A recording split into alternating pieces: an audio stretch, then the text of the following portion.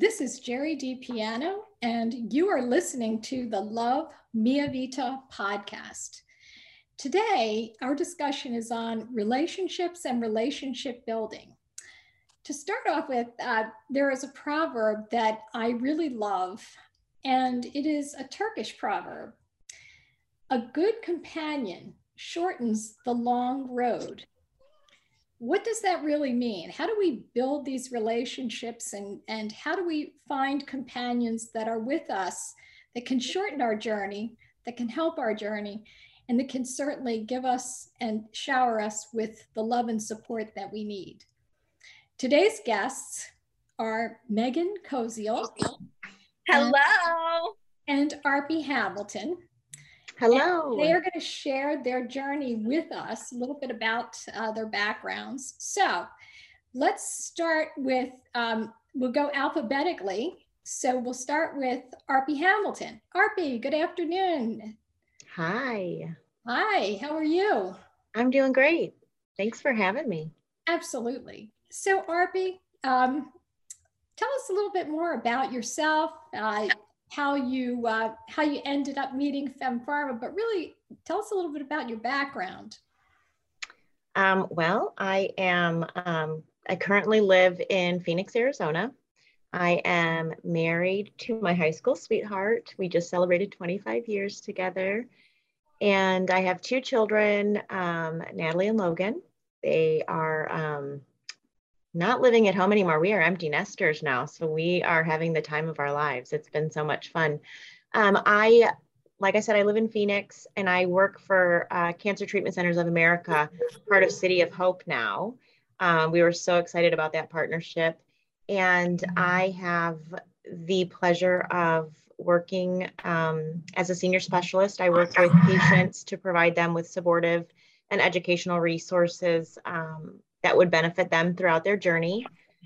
We focus more on a lot of our program provides support, gives support. We have a lot of mind-body programs to help patients through their cancer journey and even after into survivorship. I was diagnosed myself with stage 3 triple negative breast cancer at the age of 38 years old. No family history whatsoever. And at the time I was working for Cancer Treatment Centers of America in Chicago. And so that was totally a God thing that he would have me in the right place at the right time. And so I treated in Chicago. I went through some pretty aggressive chemotherapy, mastectomy, radiation. Shortly after, I was then promoted to run our business services team here in Phoenix. So moved here. And just over time, I was coming out of treatment and moving into survivorship. And there's something that happens. Survivorship is really difficult, almost harder than treatment, if you ask my opinion. I wasn't prepared for it emotionally or physically. And something happens to where you need to find a purpose. There has to be a reason you survived this, right? What is my reason? I didn't feel working in business services and in the finance side of things that I was serving the patients to the capacity that God intended for me. And so I prayed and prayed and prayed, and they approached me in February of 2020, right before the pandemic, and said, we would love for you to come on board our growth team, work with our patients, develop this program. We already had the Cancer Fighters is who I work with. It's a team of patients and caregivers and family and friends. And the program had already been in place and been developed. However, nobody had been working on it in our area in Phoenix. And so they brought me on board, and I still, every day I say, just pinch me, because I can't believe that I get to do this for a living. That was wonderful to hear about the journey in just a few words, and it obviously very powerful words about how you arrived, where you've arrived, and the irony of someone who started working with cancer survivors and thinking about the integration of care, and you have the empathy that many others that work with you do not share. And that's really a gift to the women and men, but certainly to the women that you work with. And Megan Koziel, she sparkles. So the two of you are fantastic, by the way. And you listeners cannot see these two, but you should check them out. They are dynamic in every possible way. But Megan, share a little bit about yourself and your journey. All right. So I was initially diagnosed at 26. I found my tumor when I was 25, and I was diagnosed with breast cancer. My diagnosis was insane because I was so young when I found my lump. I went to a bunch of different doctors, and they basically just told me to massage it, put heat on it. It was nothing. And they didn't do any scans right away. So by the time that I was formally diagnosed, it had already spread to my lymph nodes. So I ended up undergoing a bilateral mastectomy, tons of radiation. I can't even count how many surgeries and reconstructions I've had now. So my journey was kind of rough, but we made it through. And in exactly 2 years out of treatment, I was very motivated to enter into parenthood. And right when I was diagnosed, myself and my husband were engaged, planning our dream wedding. Of course, it always happens like this. And life says, no way, this fairy tale is not happening like this.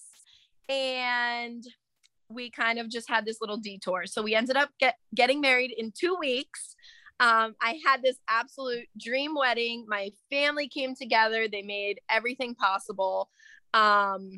And we got married. I ended up the very next day after my wedding, we had an egg retrieval done.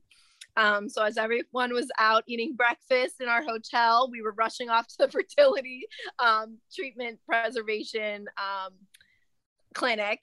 And then exactly 2 years after treatment, I went off my hormone blocking medication, made the decision to try for our first baby. And we had Kendra in 2018. She's now 3. And then as soon as she turned 1, I was like, oh my gosh, I miss having a baby. And I went to my oncologist and I was like, can I try for one more? And she's like, she's like the most amazing oncologist ever. I actually named Kendra after her. She was basically like, listen, who am I to spoil your dreams? I will monitor you. She went over the research. So we made the decision to try for baby number 2. And Kenzie was born during the pandemic in 2020. So we have 2 little miracle girls, and they're absolutely crazy. They're currently running around downstairs, so you might hear them during this. So I apologize ahead of time. But exactly like Arpi said, going through treatment, coming out of treatment, this is like the hardest part, because now on top of being a mom, I am a survivor. So I try to forget about my past. But outside of being a mom, real quick, I'm an occupational therapist. I'm supposed to be working part-time, but I basically have a full-time caseload working with kids. I work birth to 3. So I go into their homes for early intervention, and I absolutely love it. It's everything I ever wanted to do with my life and my dreams and my profession. So I'm just very happy that it's crazy, because when I was diagnosed with cancer, I was working in a hospital. I was still an occupational therapist, but it was very physical on my body. So it was kind of like the cancer gave me the stepping stone to get me to where I am today. And I absolutely love sharing my journey through social media. I had a blog. I haven't blogged in forever. I really need to get back to that, but life is just insane. So basically, if people want to know what's going on in my life, you have to follow me on Instagram. That's the only way you'll know.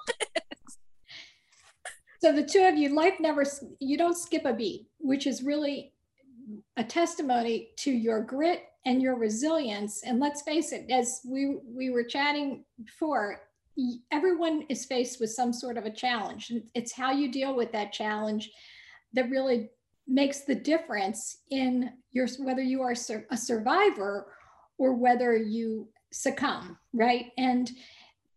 But there are lots of supports along the way. At least we hope there are supports along the way. Let's talk about what that meant to you, because we often hear that after the diagnosis, whatever it is, could be psoriasis, it could be Sjogren's, could be breast cancer. What do you do after the treatment? How do you find the integration of care? What relationships do you build? And I guess the first question, for both of you is, when you tried to find practitioners that helped you through this, who were they? I mean, were they coaches, therapists? I mean, were there folks, professionals or paraprofessionals that helped you through this? And if so, without naming names, who were they, and what kind of support did they provide? For me, I was lucky because I worked at CTCA, so that's where I chose to treat. They offer an integrative care model. So for me, everything was under one roof. I had a care team that was assigned to me. And through that, the point is to treat the person and the body, not just the cancer. And so you have access to acupuncture services, which is great for not just physical healing, but mental healing as well. You have access, at the time they had massage, rehab, physical therapy, nutrition, naturopathic. And so all these different ancillary services are integrated into your care. And so into survivorship, once you're done with treatment, they move you into a survivorship program. And through that program is a mind and body therapist, also a sex therapist. And it's not offered to everybody. I think it's only offered to those, that maybe their sex life would have been interrupted by a diagnosis. But I really think in general, anybody who's received any diagnosis really should go through some sort of sex therapy, whether you're single or not, because there's body image issues that take place. And so that person in general, our therapist, really changed a lot for my husband and I, because during treatment and even into survivorship, we were not sexually active for 2 years. That's a long time. Say the relationship with my blank was one of the best relationships ever established. Who would that be?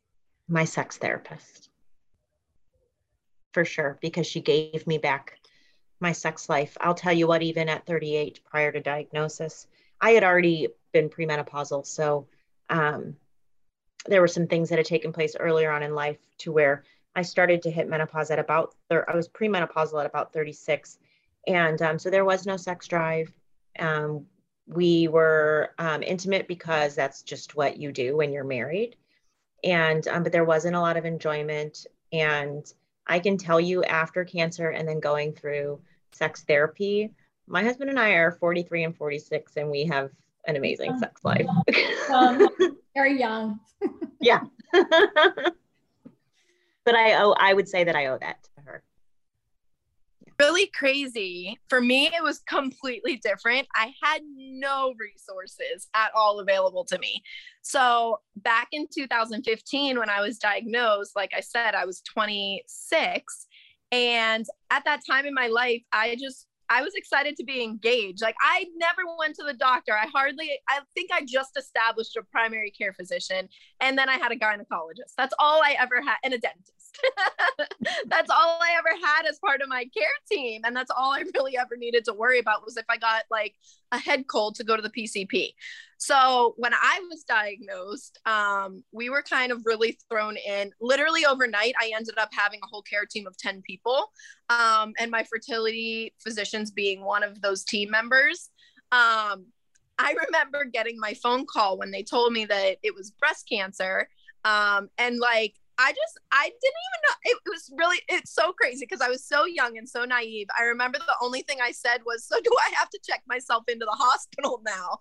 Like, I had no idea, because the only people that I ever knew to have cancer, like, passed away. Like, they were older, or they were really, really young, pediatric cancers. And I, like, looking back now, I'm like, I'm so dumb, but I had no clue. I just had literally no clue.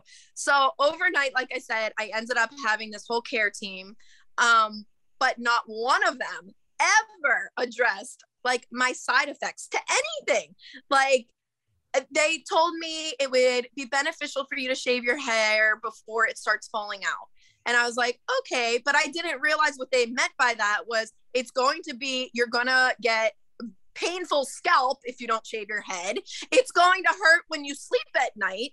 Oh, and then when you do go to have sex with your husband, it's gonna be really uncomfortable because you feel like Ed Munster because you're bald as heck, and like it's just horrible. And nobody ever, like, I think that was the hardest part of my journey was nobody ever like told me what to expect in that realm. So yeah, you lose your hair, yeah, you puke, yeah, you feel like crap, but like nobody ever told me the nitty-gritty of like side effects. I think that's like the biggest thing.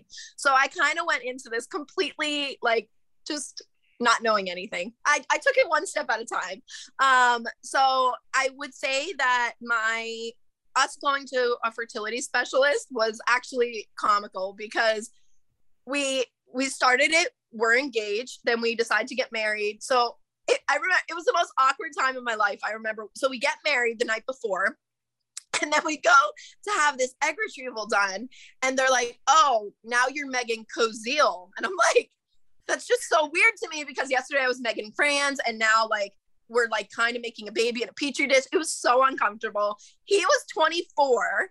Okay. So I'm like, okay, like you got to go behind the door now. Like, obviously they took him like a couple days before, but it was so uncomfortable for him. He goes and like does his deed. And he's like, I just had to get it done. Like, cause we had to do this. And it was so uncomfortable I could say this because he blogged about it on my blog, but he's like, I went into this room and it's so awkward. There's a tiny little window covered with paper. And like, obviously people know what you're doing in there. And he's like, there's a TV, which I didn't want to touch anything because it's disgusting. And there were like magazines. So that week, my sister, who's a model in LA, came out in Playboy. And he's like, I couldn't even think to look at these magazines because what if she was in there? And it was just like, we were thrown in the most uncomfortable situation ever. So anyway, we made it through the egg retrieval, and it was kind of cool because I would say that one huge part of like that whole part of my story, my fertility preservation clinic was amazing. And so I had my eggs retrieved. They actually took me back into the lab, and like we saw them put the sperm under the microscope. So I saw like them swimming around, which was really cool. And they let me like take video because they knew that I was like vlogging my journey. But on top of that, like that experience, once I was done with egg preservation, they were like, all right, we'll see you in 2 years. And nobody followed up with me. So like I said, my oncologist is amazing. And she would always ask like, are you experiencing vaginal dryness? And like I said, I was 26 and I was uncomfortable and I felt awkward. And I'm like, I don't think so. I didn't even like know the difference, I guess. I don't know. So like we're newly married, like literally a week. Couldn't have sex on our wedding night. So his best friend ended up staying in our like wedding suite because we were having the egg retrieval the next day. And if we had sex, that would like ruin everything. So it was just like way back when it was insane. So my hospital did offer, kind of like you said, sorry, I'm rambling. My hospital did offer some complimentary services. I grew very close to my Reiki master who was at the hospital, and that controlled a lot of my pain. But like I said, nobody addressed my sexual symptoms until post-survivorship, and I met Femme Pharma. So I could truly say, and I'm not even saying that just because of this podcast, like, no, I just never knew the difference until I found Femme Pharma. We even didn't know the difference until we started using the products. And I am just like, I always say it changed my life because I would have never have known any different because nobody ever explained it to me. So you mentioned, thank you for that, Megan. You mentioned the Reiki master. And so in terms of follow-on, so after treatment, so during treatment, obviously there was the oncologist, maybe there was a radiation oncologist. But we often think about what happens afterwards, right? And I know that Arpi had mentioned that, in CTCA, I'm putting in a plug for them, CTCA, they do offer complimentary services. And she was able to find someone that was her favorite person. It sounds like you did not find the ideal integrative medicine specialists. So we hear about naturopaths, we hear about folks that see sex therapists, sex counselors, but it sounds like the Reiki master was your favorite person. Mm-hmm. And that's something that we often hear. So it's someone that can work on the painful syndrome, pelvic PTs. We often hear good things about pelvic physical therapy and the way that it can help women, especially if they're suffering from really tightness in their pelvic region. And we know that, stress can impact that in a very significant way, particularly as you're trying to get used to your bodies. And again, this is something that we hear often from women in our community. So you tighten up, your brain starts to change because every time you're approached sexually, you experience that pain. And we know about the brain and how it changes in response to pain. So it's not surprising, but we touched a little bit about intimate relationships. And in terms of intimate relationships, we think often about our partners, and it sounds like both of you have amazing partners. Maybe we can talk a little bit about, if you don't mind, the intimate relationships and how you built that or rebuilt that with your partner. Gosh, it was difficult. You go through this, and I think, even just in general, whether I had surgery or chemo or radiation, I was different as a person. And so you're guarded, and I was concerned about the way I looked, and was I ugly? And he, I'm not his wife. He doesn't look at me, and he's not seeing the same body, and I probably don't feel the same. And in his mind, what he's actually thinking is, this is my wife who I love so much. Sexually, it's not important right now. I just want to save her life, and I don't want to hurt her. So where should I touch her so that I don't hurt her? But then he's not touching me, and I'm like, oh God, he's grossed out by it. And so really, it came down to communication and spending time together. And even now, it's been really hard for me to connect with my chest. After losing your breasts, I don't look in the mirror and see the same thing anymore. And so we spend time where I allow him to touch me and massage me so that I'm not afraid of what that touch feels like, because it does feel different. It's numb. It's been almost, it's going to be 4 years now.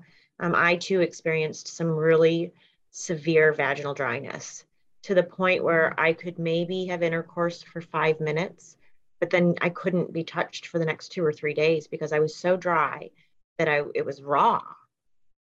And so learning how to use Mia Vita and lubricate myself has been a game changer. My husband and I, it's totally TMI, but we can be intimate for an hour and a half together and really connect. And we don't have kids in the house anymore. So it's a totally different ballgame now. And I'm just learning to connect with each other and where we are presently. And sex is different for us. Like I said, I've been with the same man for 28 years, right? Sleeping with the same man, everything. And it's almost as if we're newlyweds again. It is. It's really given us, we're like newlyweds now. Oh, my husband and I have been married for 36 years. And even when I was in perimenopause and now I'm menopausal, I didn't think about killing him. I actually like him. It sounds like you like your husband too. That's good. I do really like him, but sometimes I look at him, I'm like, I swear if you take another breath. No, but I do like him. I guess I'd have to say the same thing. Like, he's just an amazing guy, because if it was any other guy, it probably would have ended up completely different. But I think the biggest thing for me was when I was bald, just like Arpy said, like, you're so self-conscious. And it's funny, and communication was key for us.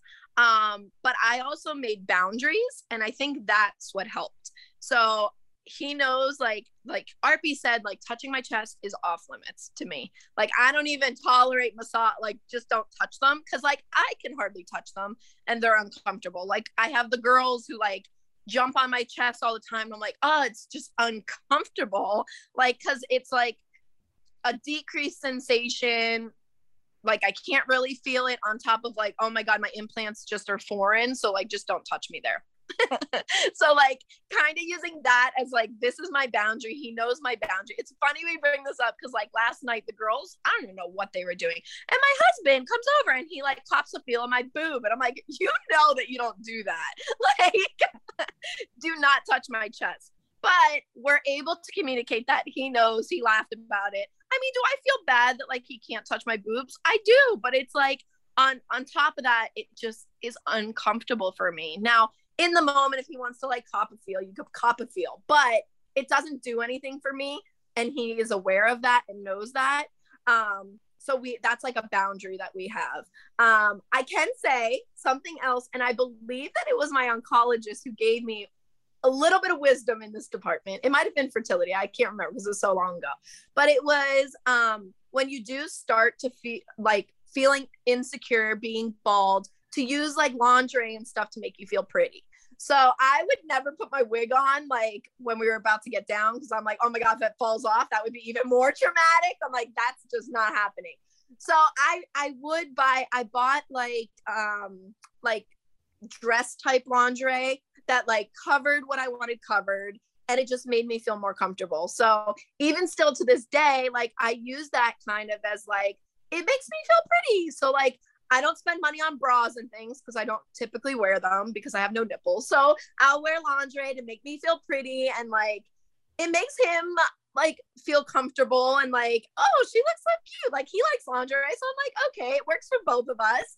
And that's something that like we've used, and I think it strengthens our sort of relationship as well in that department, because it makes us both feel comfortable, and it's just fun. So finding something like that makes you feel comfortable, both of you comfortable, using that communication, just like Arpy said, it's just so important, because if you hide those things, I think that's when you come into the problems. And when you're not open with your partner about what doesn't feel good or what feels good and what hurts and what doesn't hurt, I just feel like it's just so important to communicate. And it sounds like you navigated through that independently, because you didn't really work with a sex therapist or a counselor, right? I did. So I guess it was a lot of reading online, Googling, like, you're not supposed to Google these things, but like finding blogs. And that was one of the reasons that I started blogging, because everything that I was finding was for older women, and they experience things differently. Like at 26, being thrown into menopause, like, I remember my very first hot flash. I think I told you this the other day. I was with my mom, and we were like going into a store, and all of a sudden I got this hot flash, which I didn't know was a hot flash, but I said, oh my God, Mom, I think I'm gonna die. And I'm like, I literally thought I was like blacking out. I'm like, I got my upper lip sweat going on. I'm like, something is wrong. She's like, Megan, I think you're having a hot flash. And I'm like, oh, like, no one told me that. I had no idea. So I kind of was just like thrown into it. So I wish I was recommended a sex therapist, and being an OT, I did actually have a friend who specialized in pelvic therapy, but I just never thought I needed it. Maybe it was I was young and like didn't want to go through it, but I knew of it. I should have jumped on it. It was never recommended to me by my doctor and my care team. So I guess that's why I didn't like elevate it to a need in my life. But like, just like Arpy said, once I started using the Mia Vita products, it was like game changer. I guess I didn't know that I even suffered from vaginal dryness until I used it. And I was like, oh my God, like, sex isn't supposed to hurt, or sex doesn't even have to hurt days later. Just like Arpy said, it's the same. Like, I just thought that was normal. That self-sacrificing part of our lives just keeps rearing its ugly head, right? So you think, okay, well, I'm married to this person, or I'm in a monogamous relationship, and there's an expectation of being intimate. And sometimes the self-sacrifice really comes down to, it's more than just self-sacrifice. It hurts. And it shouldn't hurt. We need to experience pleasure. And if we're not experiencing pleasure, then we need to communicate. It sounds like you both have done a really great job of sharing that with your partners, whether it's touching your breasts or other parts of your body, and explaining how you feel so that they don't feel so self-conscious if they make a move, right? You said your husband grabbed your breast, and it's like, wait a minute, what were you thinking? That's not the right territory. And how sad is that? That like in the right territory. And it's also sad because like I'm 33 and he's 32, so it's like I have that expectation of him, like, to not touch my boobs. And like, I think we're on the same page. I brought it up before, so we are on the same page. But like, that's a sad sacrifice for him too, because, and I've said to him before, like, do you miss like touching a girl's boobs? And he's like, I don't care about that. So I'm like, all right, I guess. But it is sad to think about, because us young women, we're just, like you said, there's that expectation. So it's just hard to deal with the sacrifices, but I'm alive. So we have to be thankful that like we're alive, we're together, we have these two beautiful little girls. So that's, I guess, another coping mechanism that I have is I turn the positive on things. So yes, our sex life is different, but like we enjoy the things that we can do and that can bring us pleasure. And intimacy is also more than just physical intimacy, as we all know. So intimacy is that forming that connection, that deep bond with the other person. And part of fortifying that deep bond is in what both of you just communicated, which is having that conversation and sharing those moments where you feel vulnerable, and knowing that that person will be there on the long journey with you. What about family members? So parents, friends, everybody, they hear about your diagnosis, and are they there for you during treatment? What happens after treatment? Are they different? Do they behave differently? And so I'd like to have some conversation about that. When I was diagnosed, I felt like I was like on a cloud, and every single person I knew was underneath me, just holding me up. They had t-shirts made, and they had walks, and they set up dinners. And my husband, I had 6 very close girlfriends, and my husband set up a shared calendar because they wanted to be involved. They wanted to be caregivers too. So they were at every chemo, they were at every appointment. The day I had surgery, there was like 30 people in the waiting room. And my work had sent over Jimmy John's lunch for everybody in the waiting room. They'd been there all day. It was then, so I had a lot of support. I had a lot of support from my church. I, at the time, was leading a life group with 9 other women. So I had a ton of support there. And once it was all said and done, it was as if they thought that I had reverted back to being a child. And so even though I'm now better, they still couldn't kind of let go. And so I was being handled with kid gloves constantly. And I used to get mad and fight with my girlfriends because I'd finally tell them, stop mothering me. I'm okay. I'm an adult. If I want a second glass of wine, I'm going to have a second glass of wine. But it'd be like, you shouldn't do that. You can't do that. You know how much sugar is in that. And they did it out of love, and it was fabulous. There were some relationships that didn't last. And Megan, I think you can relate that when you go through tragedy, right? It could be an auto accident. It could be the loss of a parent or the loss of a child. When you go through something that's physically traumatic, mentally traumatic, you change as a person. So there were things in relationships that I was no longer willing to tolerate. You didn't call me back yesterday. We can't be friends. Little things like that, right? So I started to pull back a little bit. And unfortunately, I lost one of the most important relationships to me. That was my best friend. And I moved to Arizona to be closer to her. She lives out here. But as I started to really get my footing into survivorship and not need the help of others, I had come out stronger and I was standing on my own. There were people in my life that still needed to be that priority to me, I guess. I'm trying to put it very kindly. I just wasn't receiving the support that I needed from my very best friend. And so we don't speak anymore. We haven't spoken in a year and a half. I can tell you that I trust in God that that relationship was for the time being. She taught me a lot. And there are new relationships. 1,000,000% agree. My story is so similar. Like you're diagnosed. I know. I can't wait to chat with you. I know we were emailing a little bit, but we have so much in common. Like insane. You're diagnosed, like you said, everyone comes together and they're all for you. They want to make shirts and they want to raise money and they want to check in and know every single thing that's happening. And that was one reason that I started my blog, because I was like, I can't even like do this, like letting everybody know what happens at every single appointment. It's just not possible. And same exact thing, like my surgeries, like friends would send pizza for my whole family who was in the waiting room. My friends would be at the hospital and like everyone was there. And then when the journey goes into a year and 2 years and okay, you're done and out of chemo and you're not like dying anymore. So they're like, okay, well, she's posting like a smiling face, so she must be good. Like, I'm not going to check in on her anymore. She's okay. And that's like the terrible thing about social media. And it's like a fault of my own too. I use my coping mechanism to smile and just like, everything's good, but it's like not.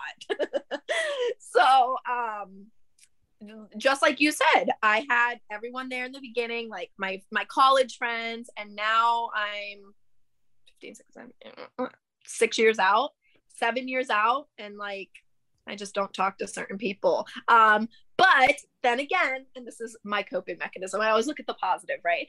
So I've learned, because at first it really hurt me. And I'm like, well, like, why don't they like me? Why don't they invite me to things? Oh, it's because I'm bald. Like, these are the crazy things that I had in my mind.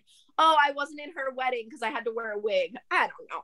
So to me, like now looking back, or even like a couple years ago, I realized finally that it's not me. It's just that I'm a different person than I was back then. And like, maybe this person that I am now, they would have never been friends with. I mean, it's sad too. Like even a very close family member to me, I'm not family members with anymore. I don't know. I've realized that if you're not going to be my friend, even if you're in my family and you're not going to be my friend, then why am I going to have you in my life? I think that thickness that I've sort of put on has to do with what I went through. Like I realized that I cherish every single day. And if you're going to be a negative human being, you could just get out of my life. That's such a terrible thing to say, no, but like I just it. don't have time for it anymore. So that's how I choose to live my life. I mean, people closest to me realize like that's just Megan. She goes crazy and she goes off on people, but like I truly feel like it's like what I went through. Like I just don't have time for it anymore. So if you're not gonna love me and be supportive of me and like partake in my life on a daily, or not even on a daily, but partake in my life at all, I just don't have time for you. You know what's funny too is I think in that situation for a lot of people, and mine was just a little opposite, but once it wears off, right, they go away, they scatter, and it's they like, do. You only wanted to, everybody wants to know the girl with cancer, right? Everybody wants to say, that's my friend has cancer. For me, it was different in that my friends had such an end to my personal life, and we had gotten so close that they didn't know how to like let up. And I'm a pretty public person. I've been struggling with social media, and that's a whole different subject on its own. I've been taking a break because I have been very open and I'm very public, and my journey is a part of my job. And then winning Mrs. Arizona and just having a public look into like who I was as a person, it's just hard. It's hard to move past that sometimes.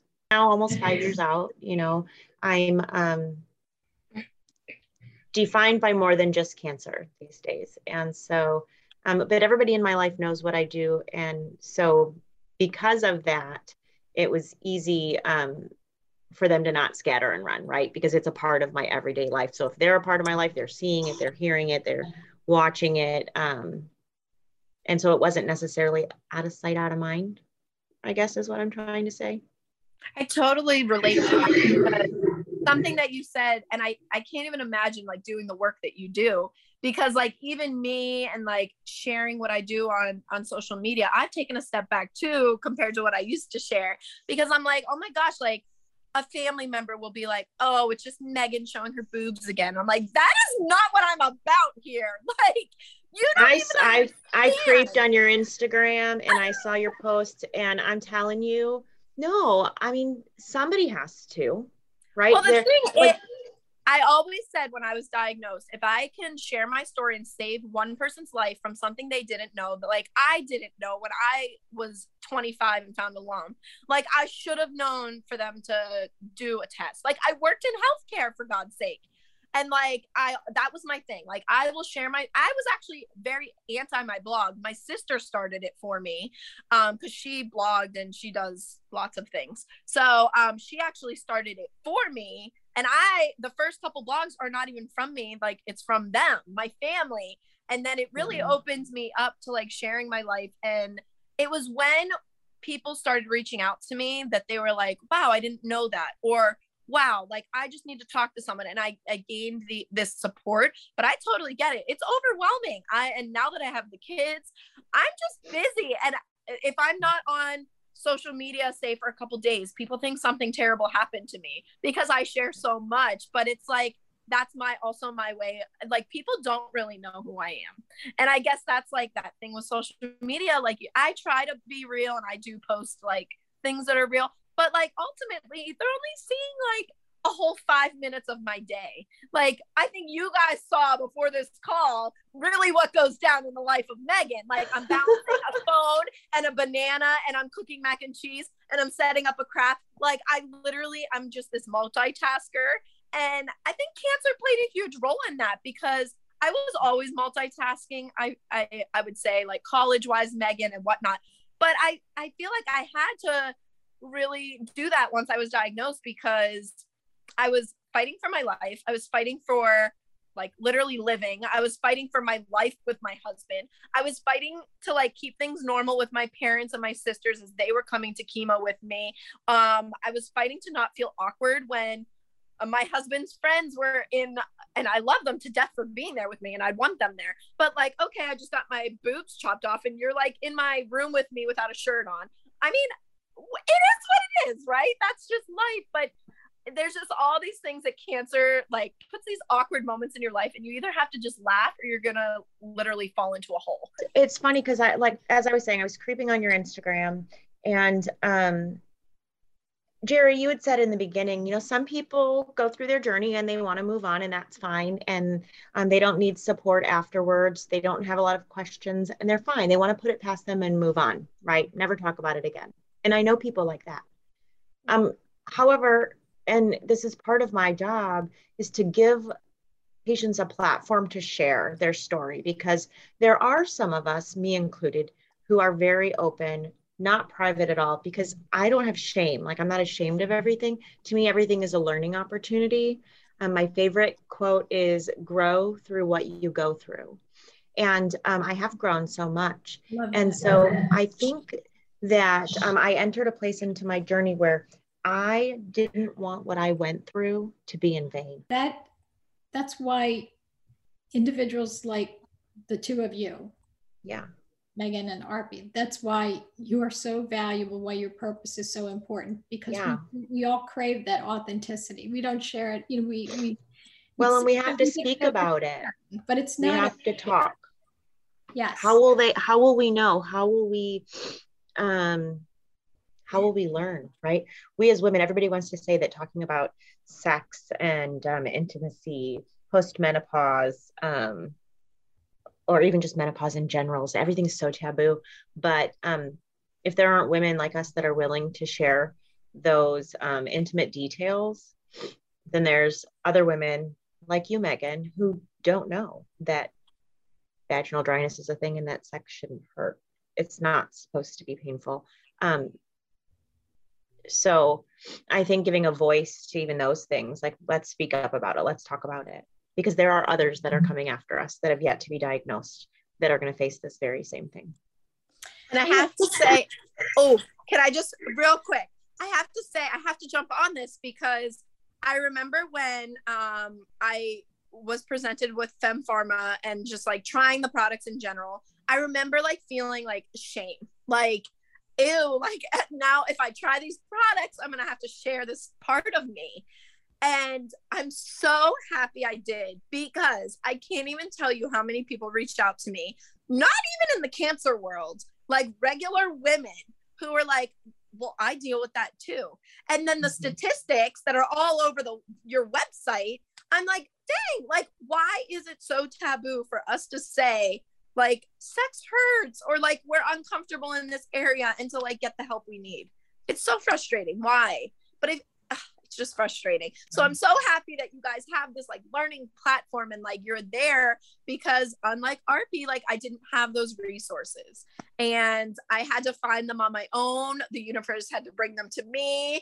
But I can't be the only one. You know what I mean? And I live in a big city. I live in Pittsburgh. Like, why aren't these resources available? Like, that's just so sad. It's still somewhat of a taboo topic. And we hear this from women, for example, who have endometriosis, because they have, and the diagnosis happens really late. So 10 years to diagnosis sometimes. And these women are suffering. They have pain. Most of the time they have pelvic pain. They're taught to live with it. They end up at a point where, they're offered hysterectomy as a final resolution. That's after putting in chemical menopause. And they don't know that it's not normal to feel this way, that it's not normal for them to have the dryness, to have the pain, to have, these months where they literally feel like they cannot get out of bed because they just are in agony, curled up in a ball, or they're nauseous, or they're bloated. So it can be pretty consistent, but to be more uplifting, because you want to talk about how the relationships are built. You're building a relationship with women that you don't know. And I think you raised a really good point, which is you're building a relationship. It sometimes is a superficial relationship. And I think but you are taking it, you're both taking it to a different level. By being authentic and by being intimate, by sharing the most intimate parts of your life, you are helping other women to feel like they are really not alone. It's very cliche to say you are not alone. It's another thing to live that purpose, to walk that walk, right? And to share what each of you has shared. So I could not be more proud of the work that you are doing for your mission to help other women. It really is powerful. And it is about the long journey, right? So we started the podcast with the quote, with that Turkish proverb.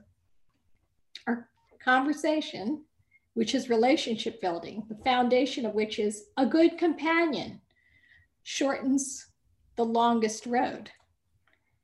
So whether you know these women who are out there listening to the podcast, or whether they're your friends or family members, you are their companion. You have helped to shorten that. So it's a very reciprocal relationship. But I just applaud both of you for doing what you do every single day, yeah. sharing parts of your life that most women and men wouldn't share. You are indeed doing good work. And if you believe in spirituality, whether it's God or some other higher being, you are doing that good work. Yeah. Like, you guys have changed my life. Like, the good parts in my life are because of Mia Vita. So you're going to make me cry now. What? You will make me cry because I am so truthful. I'm so truthful when I say, I even go to my oncologist. I got a new oncologist. My amazing oncologist retired. And I went to her and I'm like, listen, you need to let everybody know about these products because, and she's like, wait, I've never heard of it. I'm like, well, you better learn because life-changing. Like I can't even life-changing. And it's funny because when I first started using the products, I was like, I'm not even going to tell my husband. I'm just going to try them and see. And TMI, he did go to say, that was the best sex I ever had. I'm like, dude, it's Mia Vita. Girl. And he's like, we have a I joke. knew you did something different. We have a joke in our house. I'll say it offline though. It's always, so, it's, look, you don't start these sorts of businesses. This has been a 20-year journey.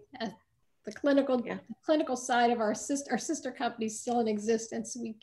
You don't do this because you don't care. It's, you want to make a difference one woman at a time. You just made my day, my year. It's a mission, Jerry. Life, so. Thank you.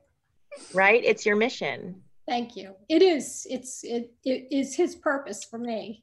It's beautiful. To do something that would make some woman happy, maybe make a small difference. So major difference. Thank you. Big difference. So thank you. So any parting words? The question is, what are the one or two things? So, for me, when you're going through treatment or going through some sort of event in your life where you're needing assistance from other people, both medically, emotionally, physically, you're very vulnerable. It's a very vulnerable state to be in, to need assistance from somebody else. And so my advice would be let those people, even if they're not close to you, right? Like we had distant church friends that wanted to help, let them help because it gives them a purpose. Even if you're not that close to them and you don't know what their motive is and why they want to help, there's a purpose to them and there's a mission to them to give back. So let them serve. Also, to me, like I said, and to you, Megan, earlier on, you go through something where you don't want what you went through to be in vain. And so now as I move forward and I create relationships with others who are in need, it's easy to, losing my train of thought, but it's really easy to connect with them on a different level when you've been through something, right? So building those relationships that you have through treatment and then into survivorship and after, they're valuable. They're important. For parting words, I think that we just have to encourage people to share their story. And not only, I'm not talking social media, share your story. I'm talking about in relationships. I mean, whether it be with your significant other, whether it be with a best friend, letting them know sort of how you feel is so important. And I think that cancer aside, it is the building block to who we become and who we're meant to be. So don't be ashamed if you've changed from that girl or that man way back when. You're a new and better you, and just embrace life. Wonderful, wonderful parting words from both of you. So you're fantastic in every possible way. And I know our listeners can't see you. So we're doing the juggle here with Megan Koziel and her two kids. This is real life. This is what goes on. This is what women do every single day. They do it all. And with Arby Hamilton, who has some older children, but still does the juggle every day. We want to thank you both for being wonderful guests on the Love Mia Vita podcast. And you truly exemplify what it means to love Mia Vita. Thank you once again, and blessings to both of you. Thank you. Thank you for the opportunity. Thanks, Jerry.